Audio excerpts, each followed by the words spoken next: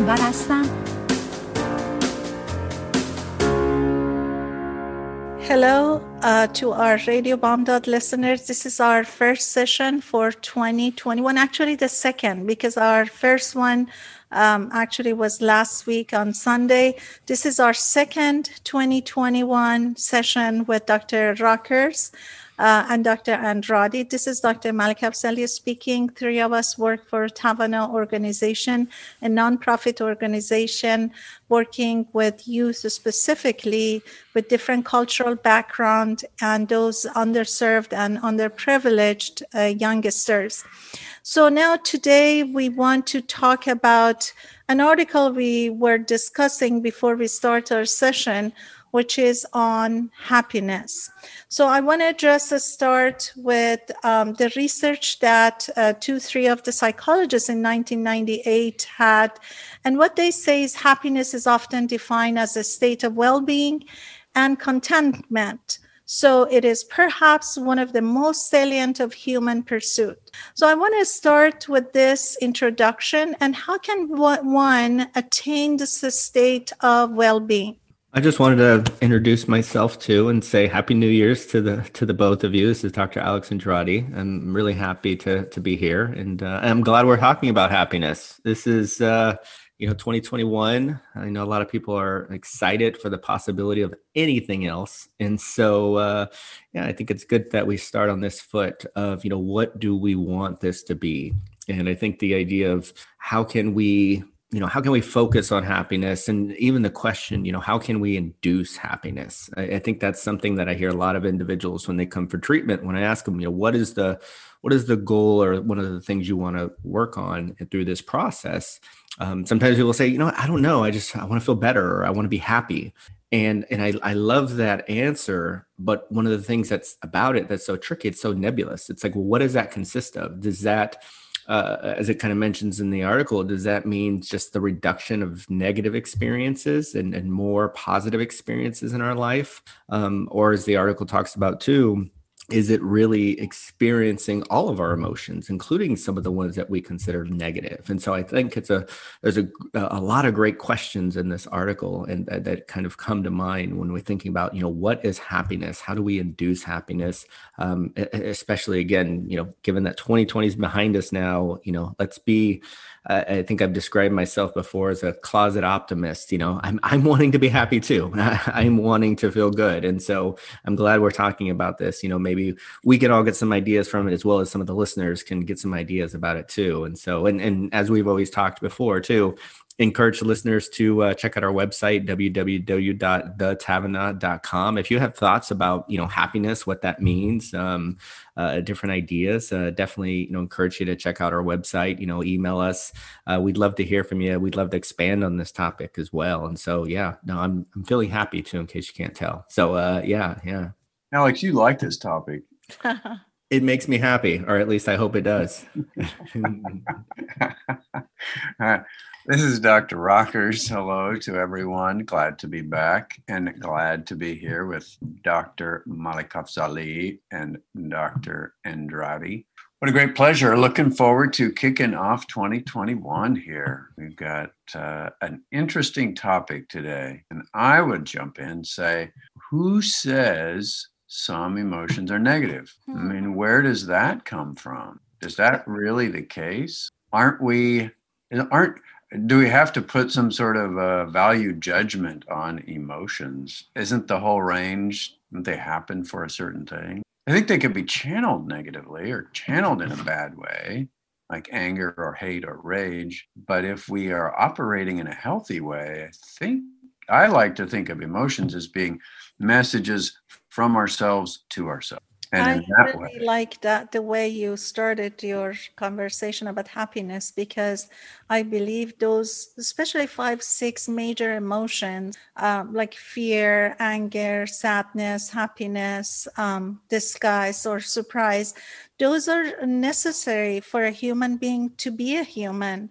So depending on how we perceive these things that sound a little negative, especially in some cultures, that's really true. I think it's healthy to have the full range of experience. I remember somebody one time a younger person said, well, I'm not going to have any regrets as they go forward. And I'm not sure that you really can live in that way. I think that none of us really want to have regrets, but I also think that they are functional. They help us to learn if we have those feelings. So in general, to briefly really sum up what you said is, even though some of the emotions may not be desirable, because we know for sure sadness is not really a feeling as good as happiness for most of us, but basically what you're saying is, even though regret may not be something that we want to have in life, but if we do sometimes, we have to just deal with it in a healthy way rather than make us,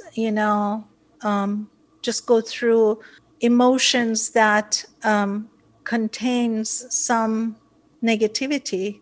I think, as we're talking about it, what I think comes up for me is that the problem is if we get stuck in a sadness or stuck in a rage or stuck regret, right. The stuckness is the problem. I think a lot of times they're uncomfortable. So people, I think there's a growing emphasis on this, and this may be more my opinion, but this growing emphasis on if something is uncomfortable or something is challenging or difficult in some way, we want to disconnect from it. And what's one of the best ways to disconnect from something is to label it bad or negative. And so I don't want that. I've had people tell me, how can I, and seriously have asked the question, how can I not feel feelings? How do I not feel bad feelings? I just want to feel good feelings. And I'm like, whoa, hold on. First of all, you're labeling feelings already.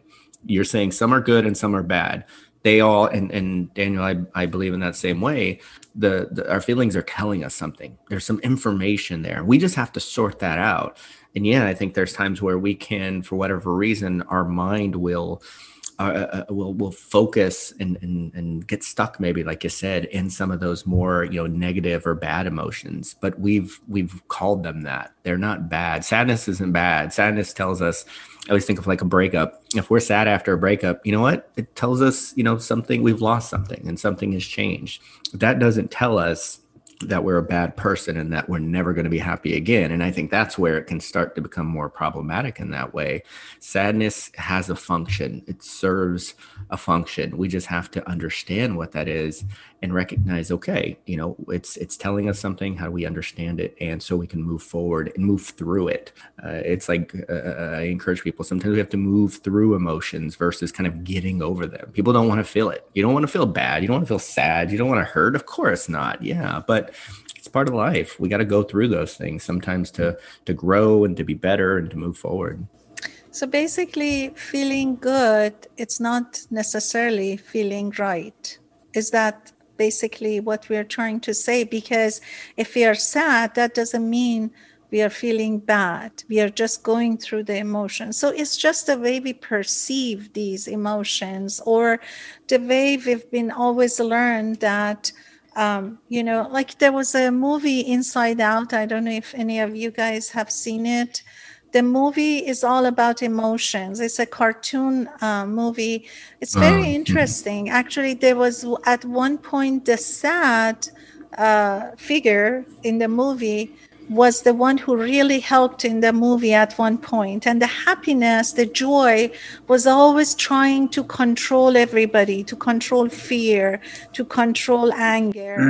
And it was a very interesting movie, especially for young people, to understand the emotions and understanding that each emotion in its place, it's necessary.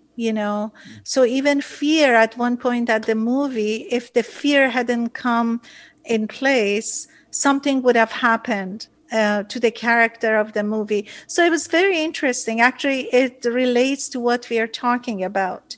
But the question is, so then if nothing really we should label when it comes to our emotions, so then how do we increase our pleasure? Because even pleasure has a different meaning in every culture and in every one of us. Do we increase pleasure to have more happiness? Do we decrease pain to have more happiness? Because pain also is a big thing in physiological psychology. If we have pain, we suffer. So there are some sort of, emotions that bring some physical issue with it. I think a good question to ask is how do we not get stuck in the suffering part, and how do we regard suffering? I noticed there is a difference in people in terms of how they handle the suffering. Some people can deal with it pretty well, and some people really kind of have a freak out. The same with the pain. From working with the chronic pain group for a long time, the meaning of the pain has a lot to do with how well we can. And one of the classic examples is cancer pain versus childbirth pain. Certainly one has a meaning that, this could end it all here. And the childbirth pain there is this idea of time limited as well, and that something good will. But the meaning of it has a lot to do with how well people withstand it or handle it. That's a big part in the suffering. But again, coming back to the idea of the hero's journey, pain is a necessary part of life. It's an important part of life. It's how we learn.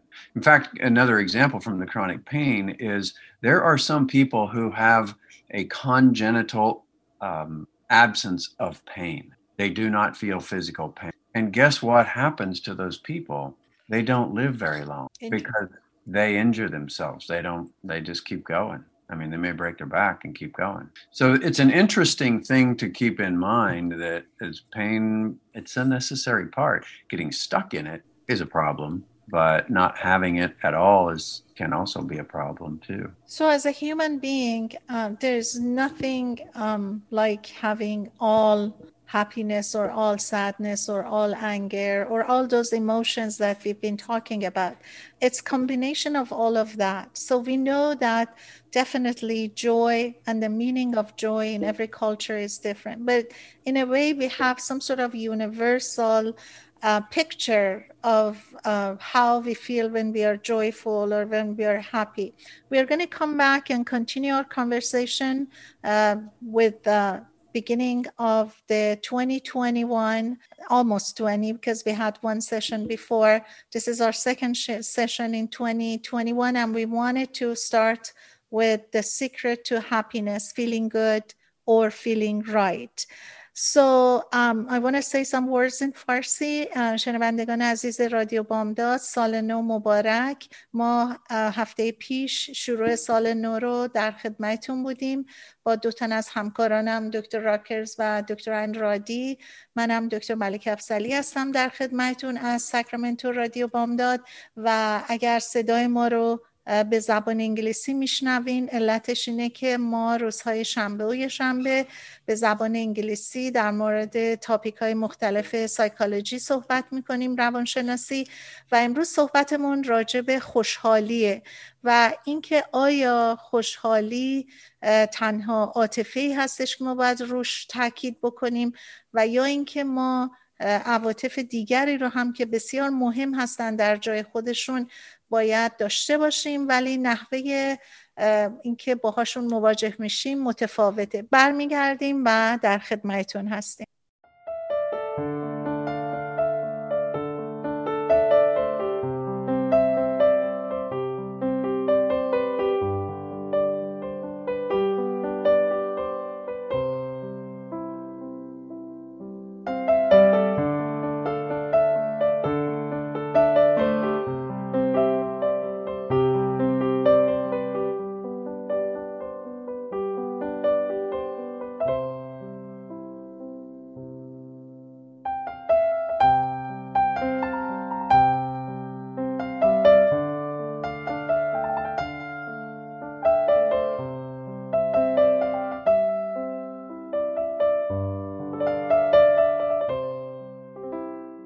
We're back from our break with Dr. Rockers and Dr. Andrade.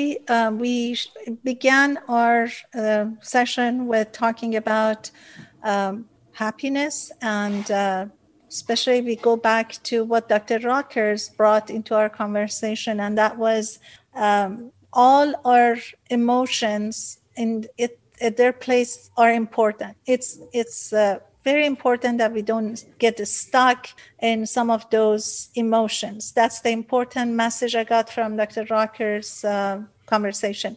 So we are back, and we are going to continue our conversation. One of the things I was reading in the APA article about happiness was that the author had said, well, actually, there are several authors that said, we have recently proposed that people's values are one factor that might determine which emotions they desire. For example, in some cultures, maybe universalism is desired, the trust and compassion. So what is it that it's important in one culture? Maybe that brings the importance of that emotion. So we're going to continue our conversation with Dr. Andrade and Dr. Rockers. Yeah, I actually like that idea. It's something it was one of those things when I read that, I was like, oh, okay, yeah, that makes sense. And in a way that I've thought about that and I've talked about that before, but didn't kind of connect it in that way. And I think it's one of those things where on a couple of levels, one, the idea of normal comes to mind. People want to be normal. And if our values align with the dominant cultures, we're closer to an agreement of, how we're supposed to be. And so that can allow us to feel like we're normal. So hence, we're feeling comfortable with being aligned with the majority in that way. I think also too, it emphasized the idea, what is the culture emphasize too? And if those dominant cultural values are things that we're feeling connected with and really legitimately are taking on, then we're doing things right. And so that idea too of not only being normal but doing things right, and that tends to make people feel good. I remind people sometimes doing the right thing doesn't always feel good, and so it's tough because that's that like growth edge. Sometimes we're having to be uncomfortable in order to feel good or live in a way that aligns with our values. But I think if along those same lines, if we're not in accordance with our own values as well as the dominant values, then that starts to create some space, and too big of a gap potentially can start to feel uncomfortable. And I think that's when people start to feel bad. They start to be hard on themselves. We're not living the way we're supposed to. And I think when people feel that constantly, again, using the term earlier that you mentioned, Daniel, feeling stuck, they start to feel further away from the dominant, and they can start to feel stuck in those kind of those feelings. I suspect the dominant cultural values are what many people use as a guide to know, am I going in the right way or in the right direction there? What about the case, though, where their values are not the same as the dominant cultural values? I like that question. I actually wanted to jump in and talk about Persian culture. One of the very clear example is the relationship between a husband and a wife. I remember when I was back in Iran, it was very common if you talk, especially to women, they complain about their husband, and it's not something bad at all. It's just like nobody judge your relationship. It's like part of life. You get together with a bunch of women and you start complaining, my husband does this, and somebody else says my husband does that. And I'm sure men get together, talk about that too. But it's not a bad thing, and nobody judges that, oh my gosh, so-and-so seems like has a very bad marriage because when we met, she was complaining about her husband. So basically, when I came to United States and I experienced life here, I realized you may talk about your parents, you may talk about your siblings, but you don't talk about your relationship with your spouse or your special person in life. And it was very interesting to me, that difference. So I realized that there's a huge difference between how we perceive happiness or sadness or some of these judgment we have over each other based on the value and culture.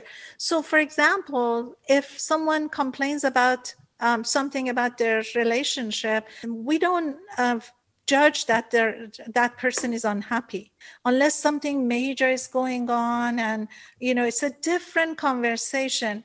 But I always thought that's sort of group therapy. When people get together, start complaining about something, then they're free and it's out of their chest. They go back to their home, they don't complain to their husbands, or they're just happy, and life moves on. But then I haven't seen that here, even among women from Persian culture living here.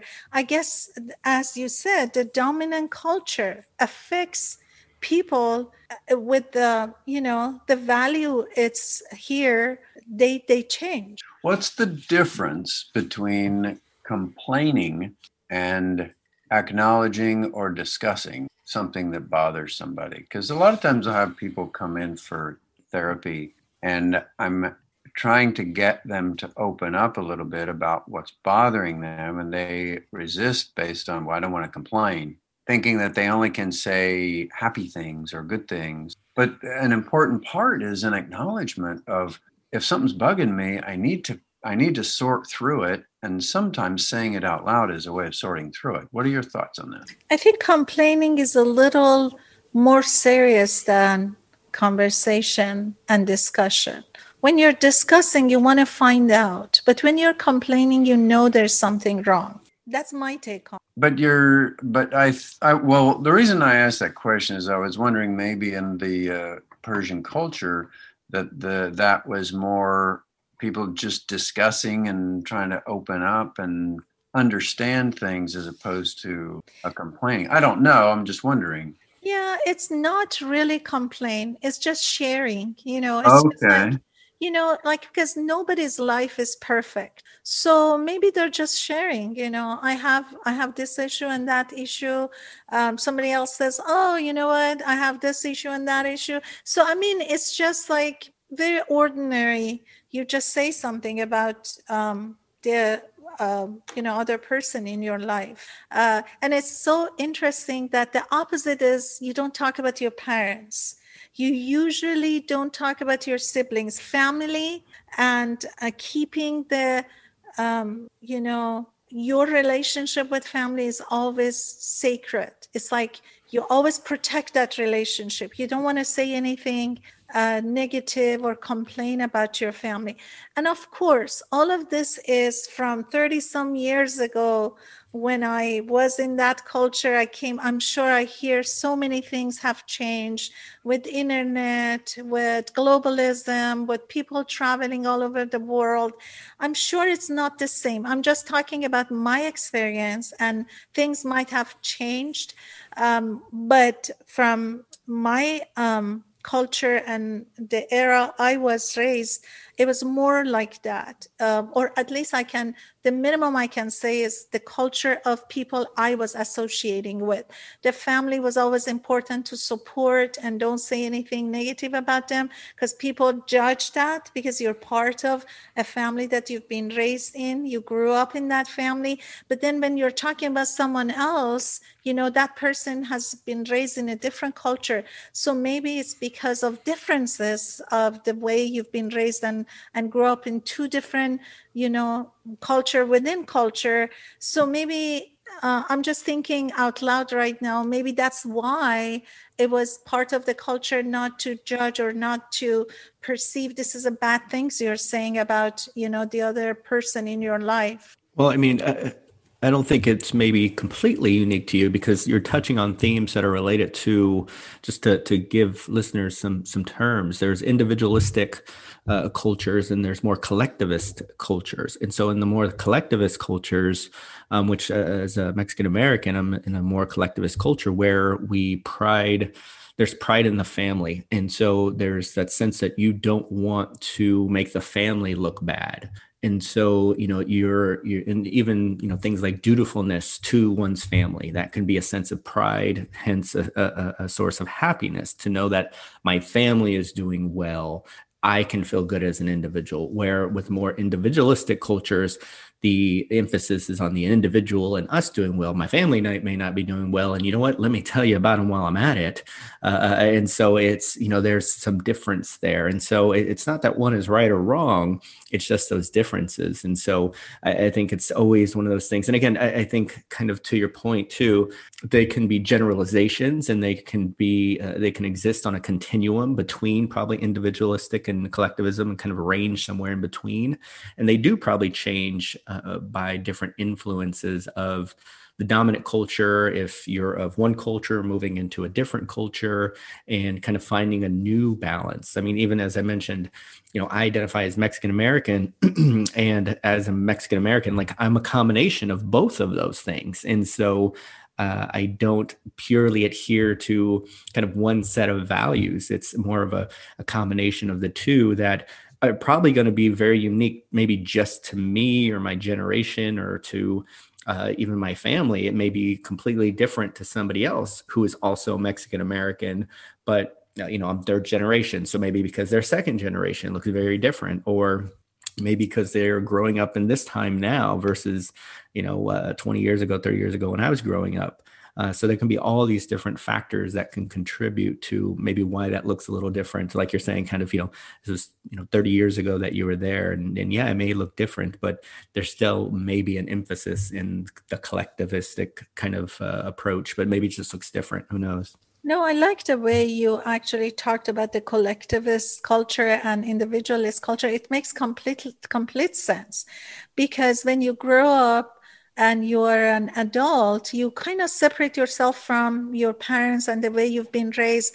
And we actually hear from many people that they talk about how they've been raised, how they hated the way he or she has been, raised or has been treated by the parents. We hear that, and we never judge that person. We go, oh my gosh, this is a great success story of a person who has that background, and now look how successful he or she is. Versus in a Persian culture, as far as I have learned and been in that culture, it's more like, as you mentioned, Alex, I like that. It's collectivist culture. And the family is important because you are part of that family. You are known by that name. Even your relatives, your society that you live. So it is very important. I guess that's a very important point you brought. So I think the values, like, on the other hand, I have to say, I hear here many men in our culture jokingly talk about their wives or talk about their special person in their lives, and everybody laugh and nobody even judges and says anything. It's just like, seems like, oh, women always complain about this particular part of, a man's behavior, and everybody laughs, So I see those differences when I'm in both societies, and especially since my last 35 years has been in this culture, working with a lot of Americans and different cultures. I see these differences. And when in this article, we all have been conversing about, talks about values and culture, I could see clearly that this has an important piece into how we even perceive our emotions. And I got to say too, Danny, I don't know if it's you, it's definitely me. When you're giving those examples, I'm squirming a little bit. I can't imagine, talking about my partner in a way and jokingly without getting in trouble almost, and again, I don't know, I don't know what that says. I am single, that maybe that has something to do with it. But it's like one of those things where like, ooh, that's a very delicate territory there. And again, I think in some cultures, it's like, I think in like, the Latino culture, it's like, yeah, you might say some things to your friends, but it's like, and again, I think, I don't want to say all guys do this, but like if you're starting to complain about it a lot, like, hey man, there may be something really going on there. Like you maybe need to talk to somebody, versus kind of, oh yeah, she makes me do this, kind of in a joking, playful way. I'm guessing that's how you mean it, like more kind of annoyed, they do this with the dishes or something like that. But nothing where it's like, oh yeah, we don't share any interests. Nothing that extreme, maybe. Yeah. Yeah. Interesting. Yeah. We actually are now getting to our other break, and we come back. We continue our conversation about happiness and as opposed to other emotions. Dr. Rockers brought a very good point regarding the stucking in some of the emotions is the part that we need to be concerned. Otherwise, every emotion in its own place is important, and we have to really deal with each emotion in a way that don't think it's negative, just deal with it. And Dr. Andrade brought a very good point about the values and the way the individual culture looks at happiness or other emotions and the way we perceive other emotions and values. So we come back and we continue our conversation about happiness. I want to say a few words in Farsi. شنوندگان عزیز رادیو بامداد، من به همراه دو تن از همکارانم از شرکت توانا که یک شرکت غیر انتفاعی در زمینه‌های فرهنگی و روانشناسی ما با هم همکاری داریم. روزهای شنبه و یک شنبه برنامه ما به زبان انگلیسی هست از ساعت 12 تا 1 بعد از ظهر و هر بار ما راجع به یک موضوعی صحبت می‌کنیم. موضوع امروزمون راجع به خوشحالی و سایر عواطفی که ما به نظرمون میاد منفی هستن ولی در جای خودشون لازم و ضروری هن. و صحبتمون در اینه که ما چطوری میتونیم خودمون رو با بعضی از این عواطف بیشتر آشنا کنیم که هیچ وقت فکر نکنیم که فرضاً غم یا عصبانیت و یا ترس عواطف منفی هستن. برمیگردیم و ادامه صحبتمون رو راجع به خوشحالی و عواطف دیگه ادامه میدیم.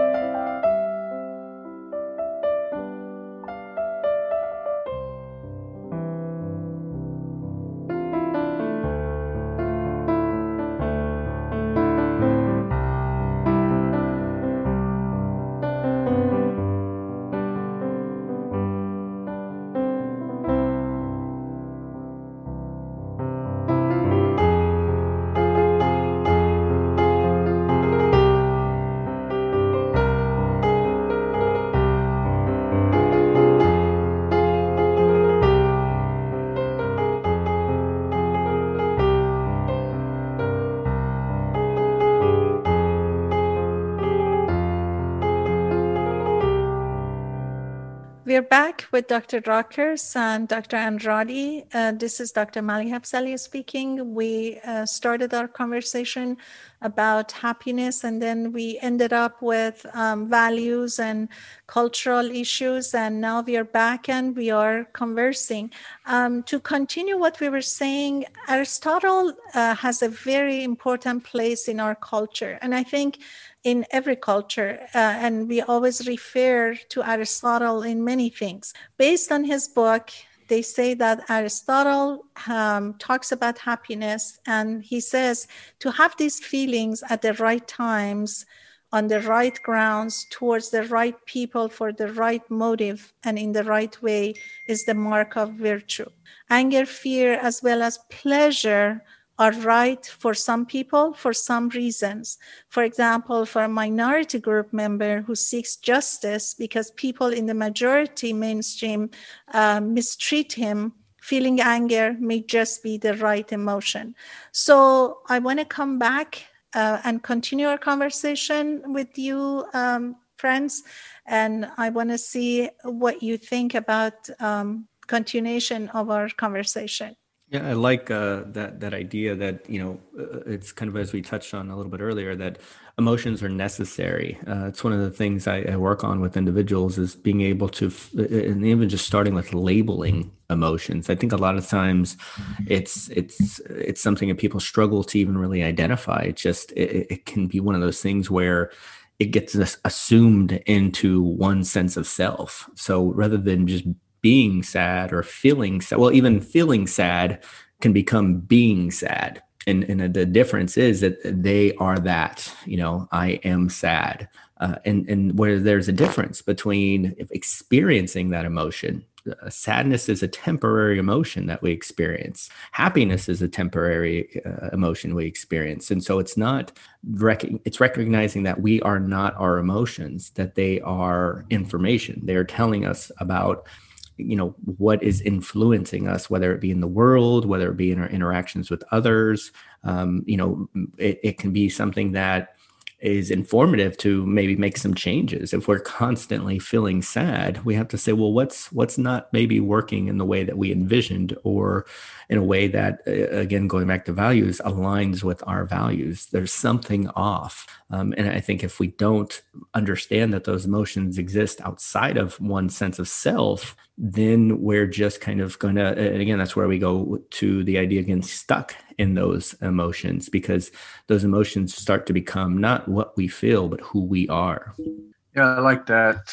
I like that concept. That makes a lot of sense. It is a message that informs us, or it can be something we just descend into and be whatever that emotion. When that happens, then that can be a problem. I think it's important also to keep in mind that we as human beings are in a way stuck in this polarity of one and the other. Sade, earlier you were talking about, can it be all happy, be all sad?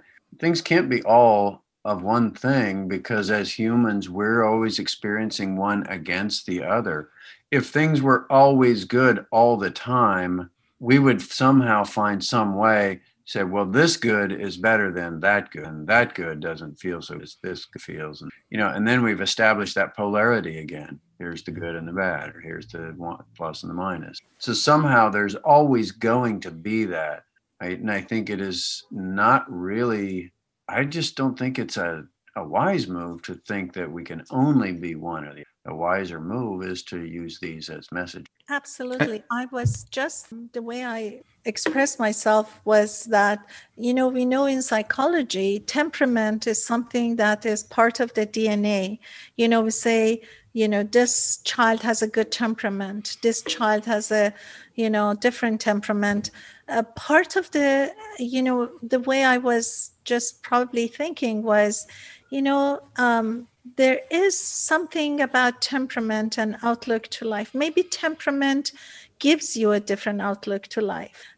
This is really deeper than just say, someone is all happy or someone is continuously looking at things negatively. I want to just give an example. I remember when I was teaching, I was involved in all different activities at school.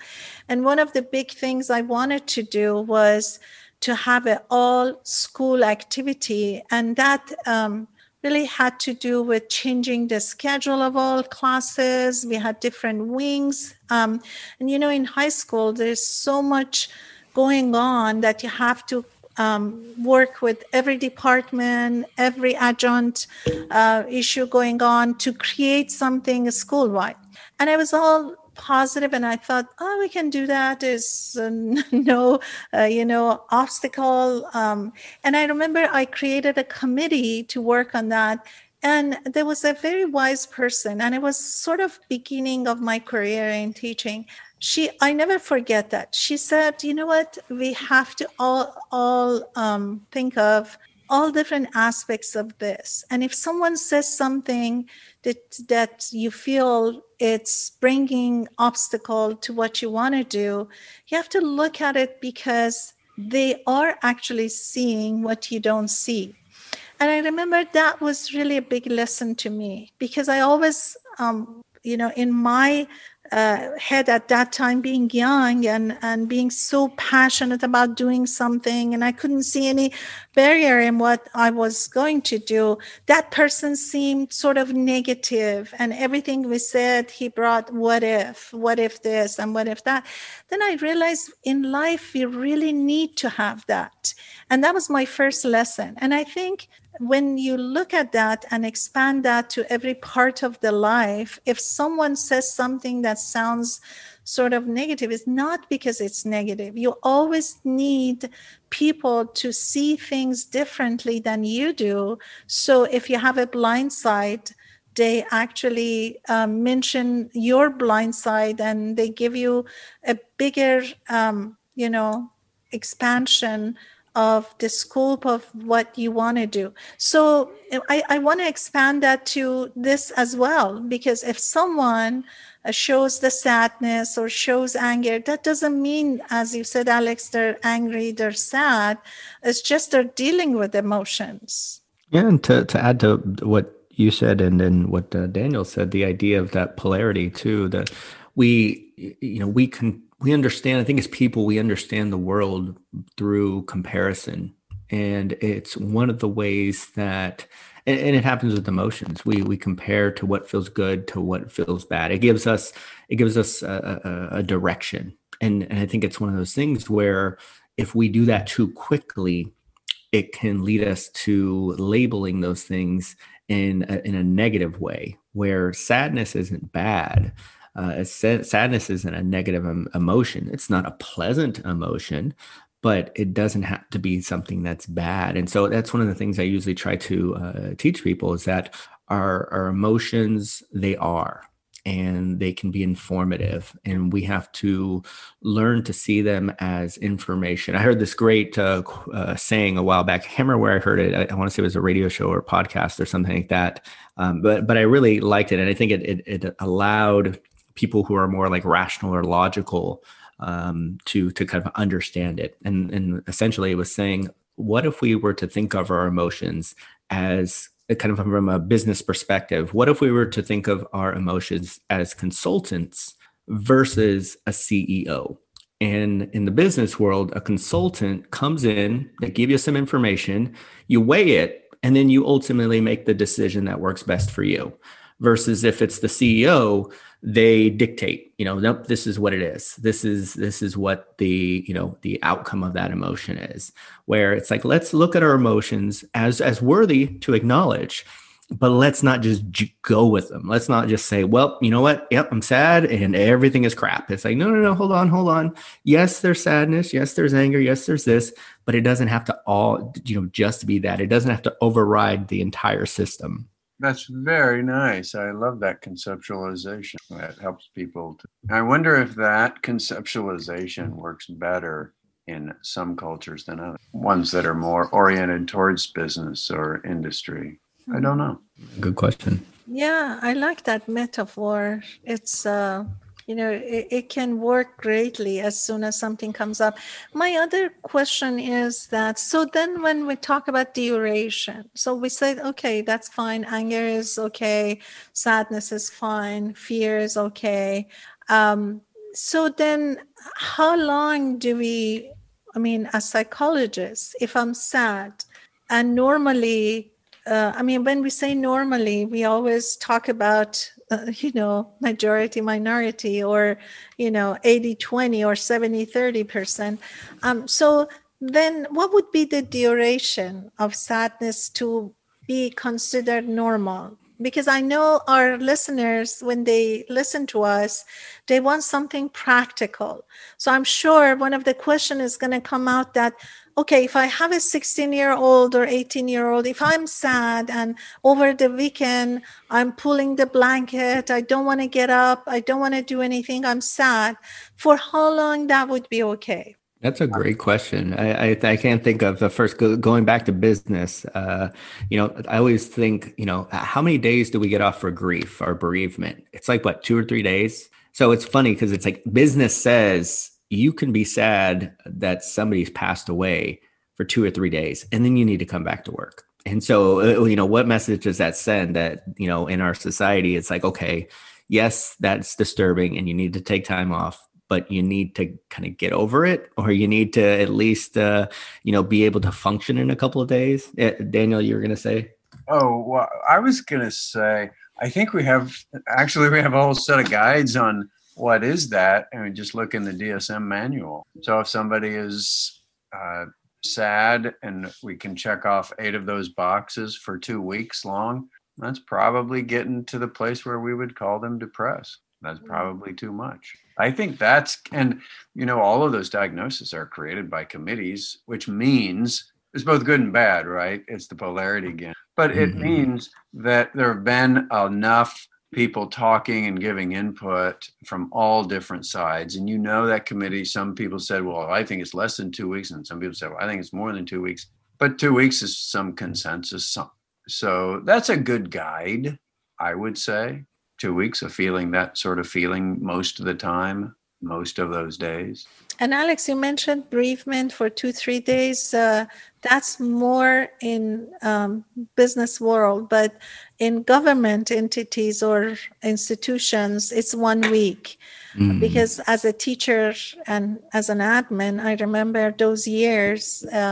When my parents passed, I had 1 week for my dad, and I had 1 week for my mom each time.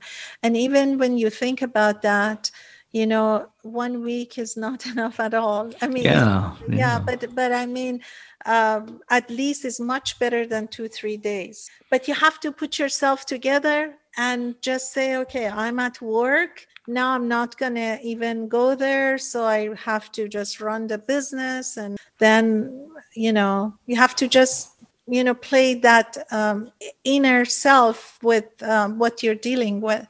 Sure. Well, on the other side of that too, we could say, what is the, what vacation time, in Europe, they say in Europe, vacation is longer than the US. A lot of times on average, people get 2 weeks vacation. So if we want to focus on, positive or pleasurable experiences, we get 2 weeks to have fun per year, where other, cultures emphasize, I've heard in like Europe, people have like a month off or 6 weeks off. And it's like, okay, so like that's a greater emphasis there. And again, it's just one of those things where I don't know why my mind is thinking about business so much right now, but vacations.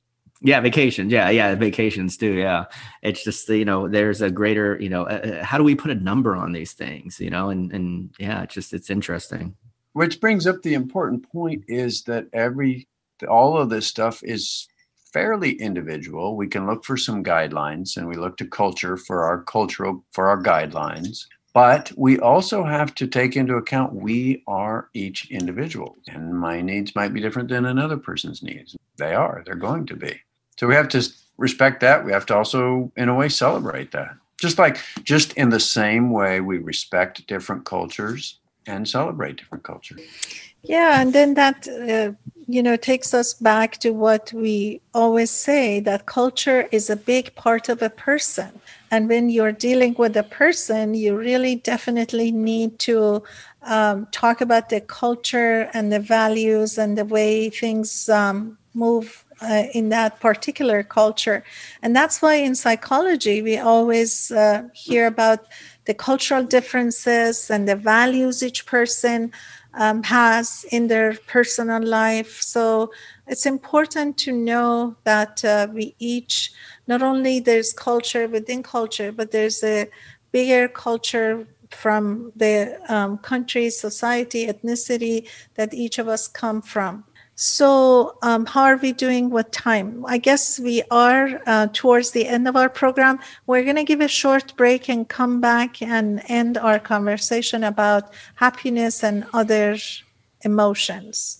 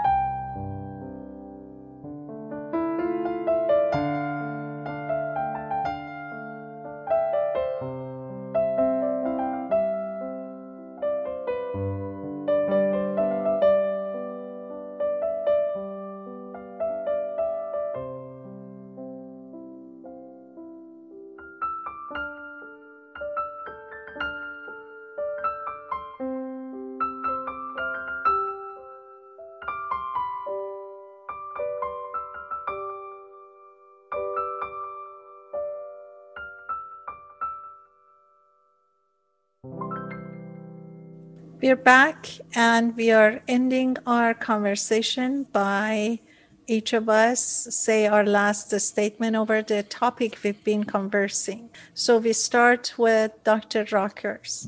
Well, the article that we were referencing said that for people to be happy, that they should feel more of what they want to feel, which I think ends up leaving happiness as a little bit vague for people. However, having said that, I would agree that you can be happier if you feel more of the things you want to be feeling. So then what I would say, my tip is think about and figure out what are the things that you want to feel more of. That's step number one. And from there, then you can go about getting more of that. Dr. Andrade, how about you? Yeah, I'd probably add to that too. And I like the positive spin on it, Daniel. Even if you didn't mean to put that as such a positive spin, I think that's a great message for Contrary listeners. to popular belief, I am a positive person. You're a positive and a happy person. Yes. And so, and I'm going to take the other side for that polarity. I'm going to take the negative side of things right now. Right.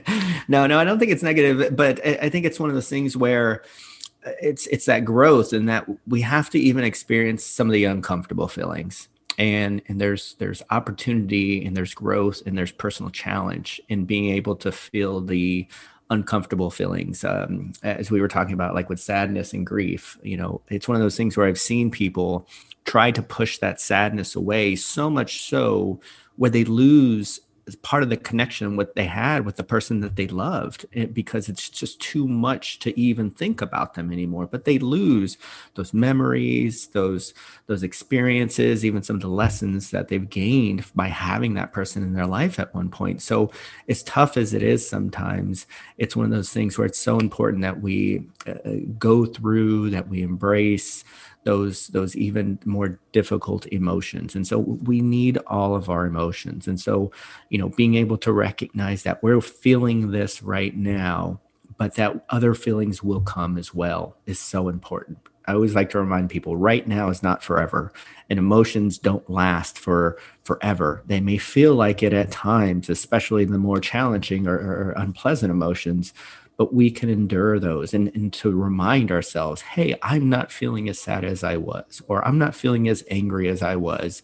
can allow us to start to see that our emotions can fluctuate, they can change, and we can be okay.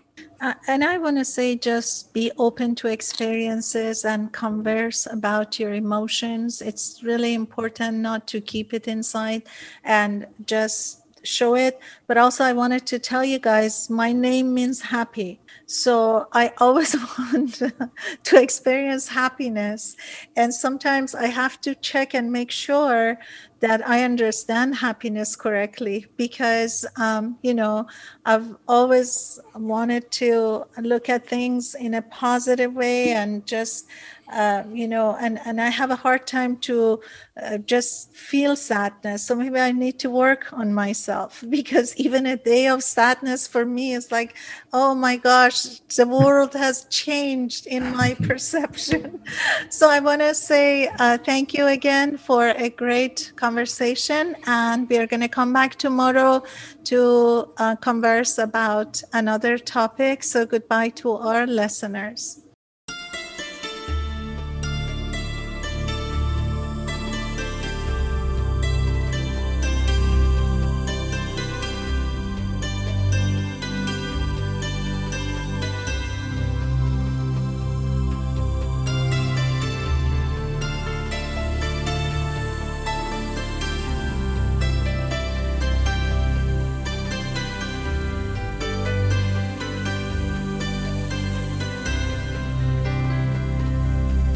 پاکت بی تمر و تاریخ، نامه بی اسم و امضا، کوچه دلواپسی ها برسه به دست بابا.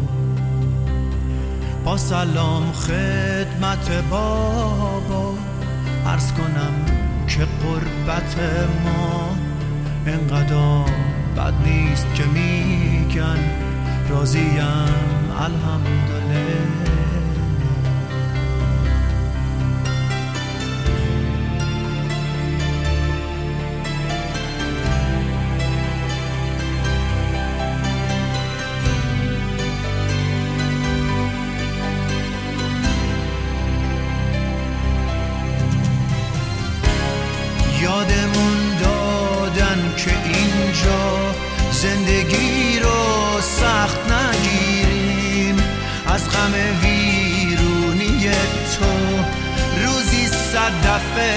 نمیریم.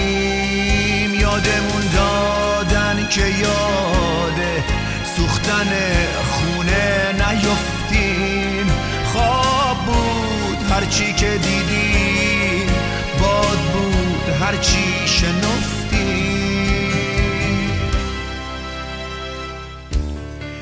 راستی چند وقته که رفتم بی غم و غزل سر کار. روزگارم ای بدک نیست، شکر قربت گرم بازار. قلم و دفتر شعرم توی گنج کنج دیوار. عکس سهراب روی تاقچه، غزلش گوشه انبار. توی نامه گفته بودی بیچراغ دل مادر، براتون نور میفرستم جنس اعلا طرح آخر. من ستاره بردم اینجا با بلیطای برنده، راستی اونجا نور فانوس یه شبش کرایه چنده.